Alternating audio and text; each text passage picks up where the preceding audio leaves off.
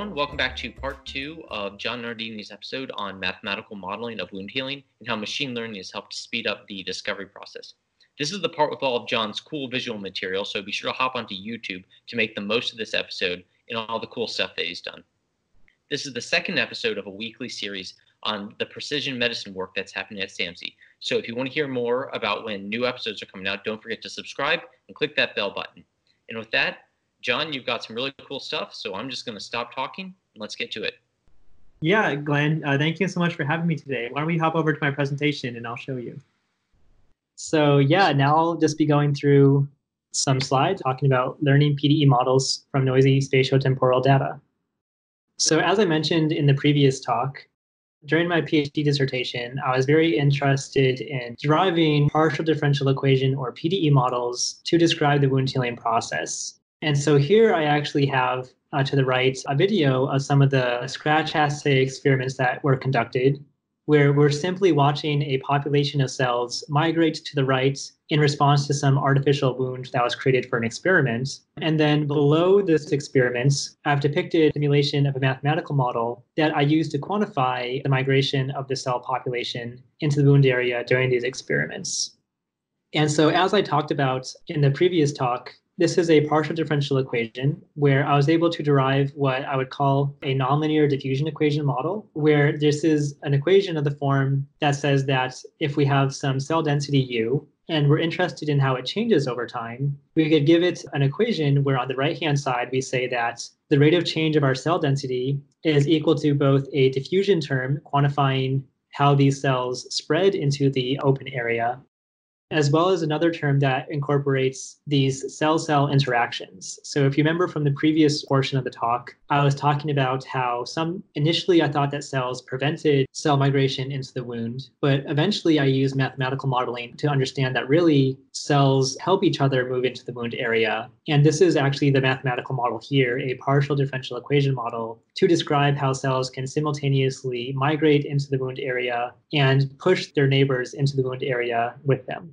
And so this is just an example of a case where I could describe the mechanics that were relevant for the given data set that we were working with. But often we're working with collaborators and we ask them, well, what's going on inside this experiment? And they maybe have no idea. And they have a whole laundry list of things that could or could not be occurring. For example, maybe there's diffusion, meaning that these cells do indeed sort of migrate towards empty space. But also from a mathematical standpoint, this can be challenging because we sort of have very simple form of diffusion that we call Fickian, or in more complicated scenarios, there's another thing called nonlinear diffusion. And the models for these two can be very different. Furthermore, maybe cells aren't simply spreading into empty space. Maybe they have some sort of directed form of migration, for example, due to those chemicals that I was telling you about previously. And so mathematically, we would call this advection, in which case cells have some predefined orientation that they like to migrate towards. And this could include what we would call chemotaxis, in which case cells move towards some chemical gradients, or even haptotaxis, where there are things on the ground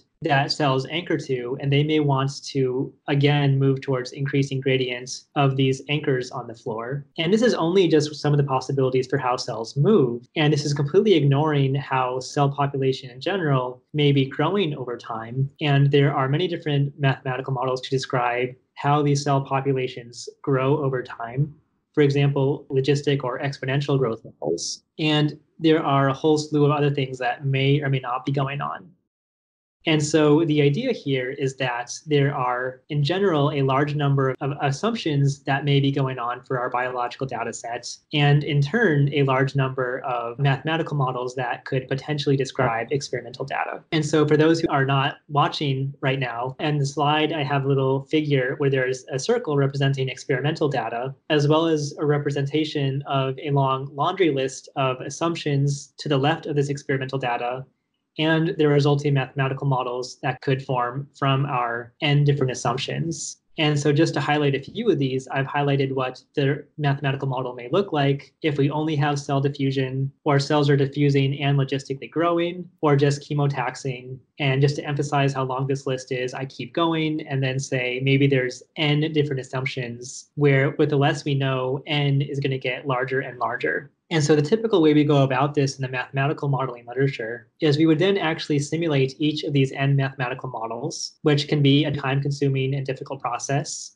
And then we compare them to experimental data. And then we get some sort of score to say how well each one of our mathematical models could describe this data. This is often called an information criterion. If you're familiar, you could think of this as like an Akaike information criterion. And then we just select whichever one of these information criteria tells us that that mathematical model is most informative. And so from this long list of n mathematical models, we finally infer that, oh, maybe our nth model was the one that best described the experimental data.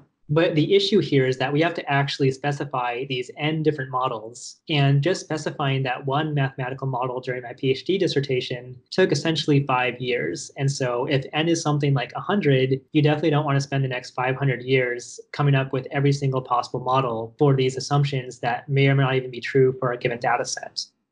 So John, really quickly, when we think about an information criterion for a statistical model, typically what we think of is a description of how well we describe the data and subtract from it the complexity of the model. For the mathematical models that you're describing, what is the penalty of the complexity? Is it how many terms or how many parameters in the model? What is that complexity penalty? Yeah, so if you actually look at the AIC score, it typically penalizes due to the number of parameters that have to be inferred for the mathematical model. And so if you have a mathematical model with a large number of terms, in general, each one of those terms is going to have its own parameter that needs to be estimated from the data itself. And so certainly the more things that you include in your mathematical model, the more parameters you're going to have to estimate, which will lead to a higher penalization in your AIC score. So we are still looking for simple models with only a small number of terms that need to be inferred.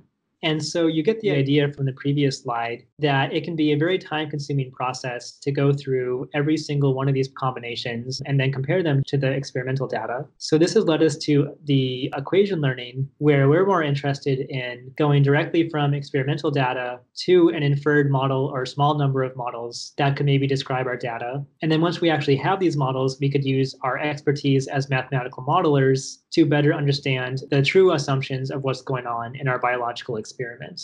Unfortunately, this field of equation learning is a pretty new field. And so the current state of the art is to actually do a simulation study. It's not yet been fully investigated on actual experimental data. And so the typical type of artificial data generation study is that we have some mathematical model that denotes by f here in point 1. And so we know what f is. And then we're going to simulate this mathematical model by simulating that the time change in u is equal to this specified f function. And that will give us a simulation of a partial differential equation model. And then to imitate noisy data, what we'll do is just add noise to our clean partial differential equation simulation to imitate what noisy data might look like. And then from this noisy data, our goal is to uncover the right-hand side to our mathematical model that we called f previously. And later on, I'll be focusing on 2 different versions of f, which include the advection diffusion equation, which is relevant to biological phenomena when a process is moving with some orientation and also spreading, or the Fisher-KPP or Fisher-Kolmogorov-Petrovsky-Piskunov equation, which imitates a process where we have a biological process that is both spreading but also growing logistically.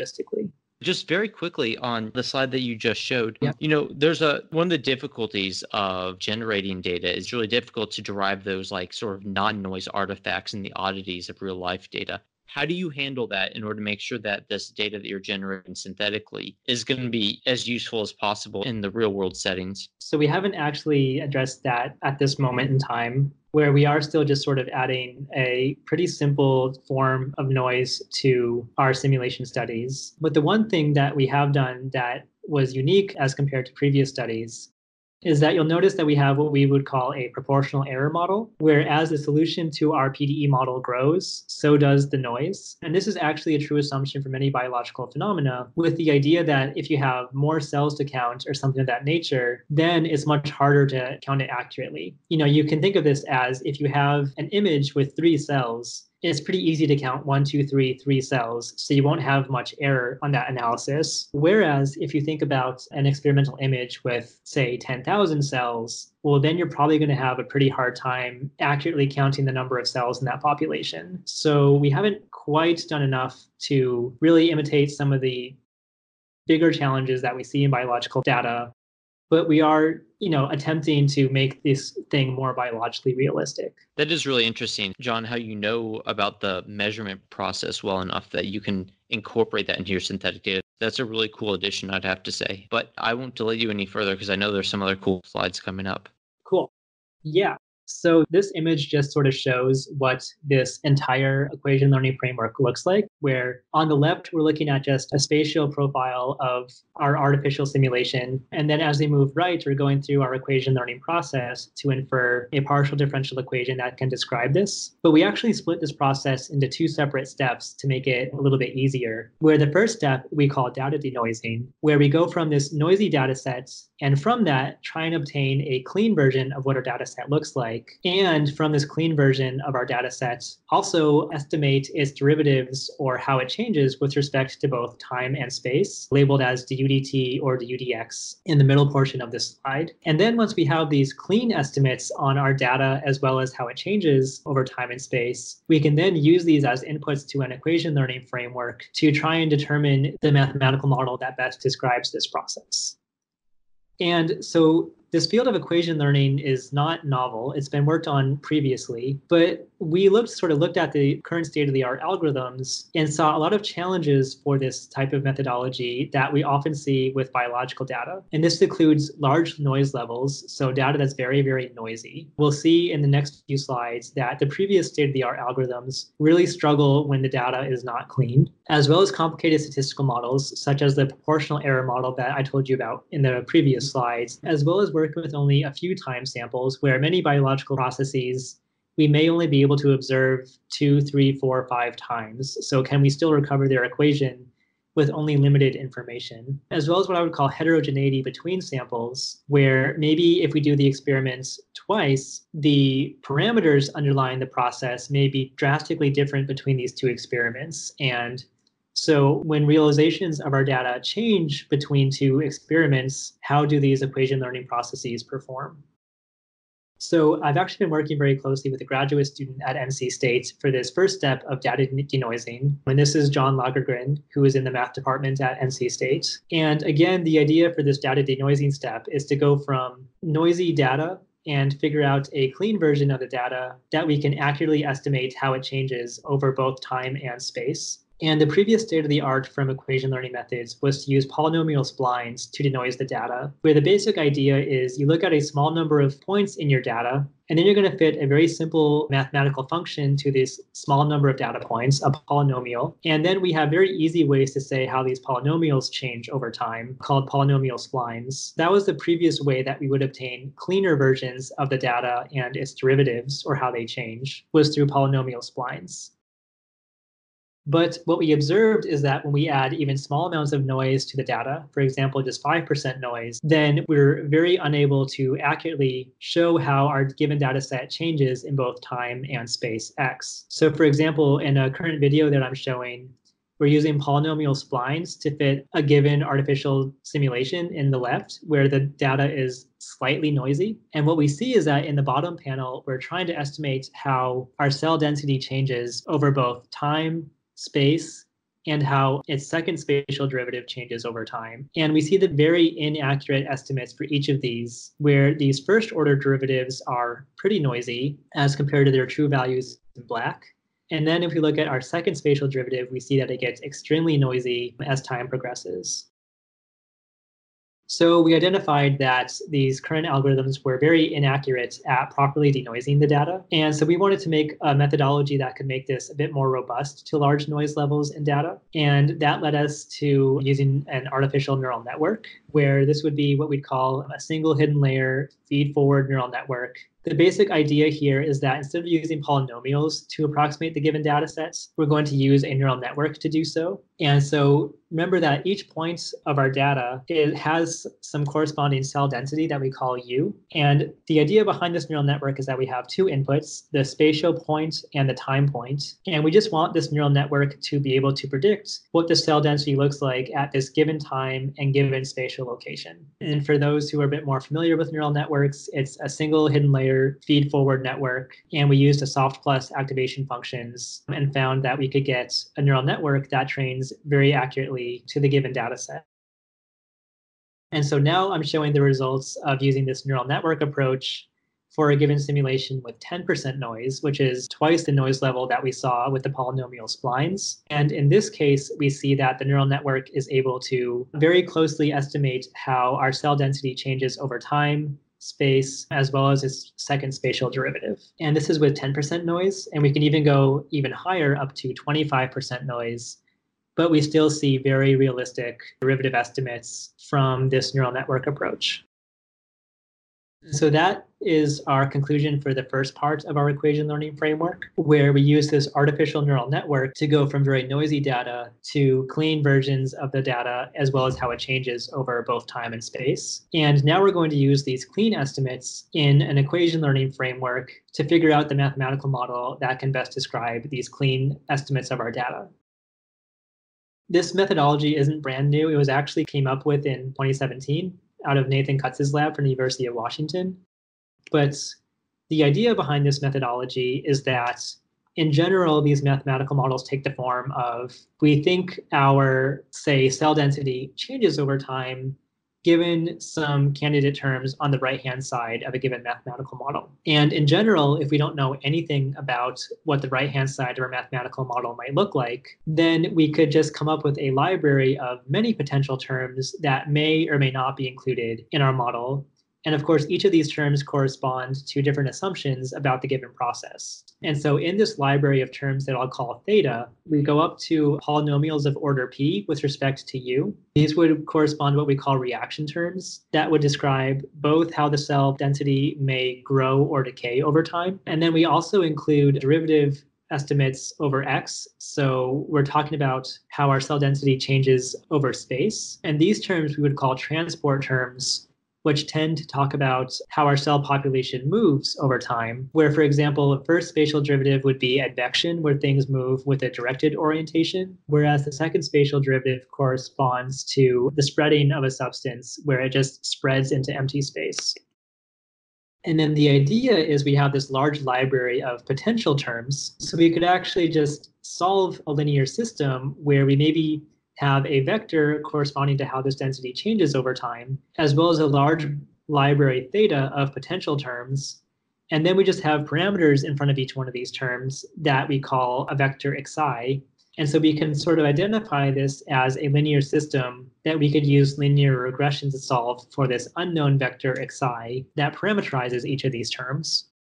And as I sort of mentioned all the way back in the beginning of this talk, we really don't want a mathematical model with 15 terms on it or something, because it's going to be very difficult to analyze and understand what it's doing. So instead, we use methods of sparse regression to get a small number of terms for our inferred model so that we can more easily interpret what's going on for the biological data. And so just as an example, we could consider this to be our library of terms: 1, u squared, ux, u times ux, u squared times ux, and uxx. And if we inferred that the corresponding vector is 0, 1, negative 1, 0, 0, 0, 2, then that would correspond to u minus u squared plus 2 times u sub xx. And then as a mathematical modeler, I would identify that as the Fisher-KPP equation that I discussed earlier.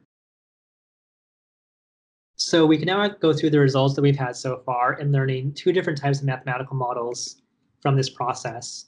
And so again, we're here looking at an advection diffusion equation, which describes how our process both migrates in some given orientation over time, but also spreads. And then as we go further down, we're comparing the spline approach as well as the neural network approach. And as we go down, we're adding more and more noise to the given data set. And what we see is that with 5% noise, both the spline and the neural network can lead to the correct equation. But then at higher noise levels of 10% and 25%, the splines don't give us information that the concentration is spreading, whereas the neural network does let us know that there is both advection and spreading going on. But then at 50% noise, we do start to get one incorrect term with the neural network approach. So we see that it works with 25% noise, but not at 50% noise. Similarly, we can use the Fisher-KPP equation where we have something that is spreading as well as logistically growing. And if we look at even just 5% noise again, we see that polynomial splines don't give us insight into how the cell population is spreading, whereas the neural network does at both 5% and 10% noise. And then at 25% noise, we do get the correct equation for both systems. So the neural network can provide us with insights up to 10% noise in this case, whereas the polynomial splines never gave us insight into the true model. I also mentioned that we've been doing this in collaboration with oncologists from the Mayo Clinic.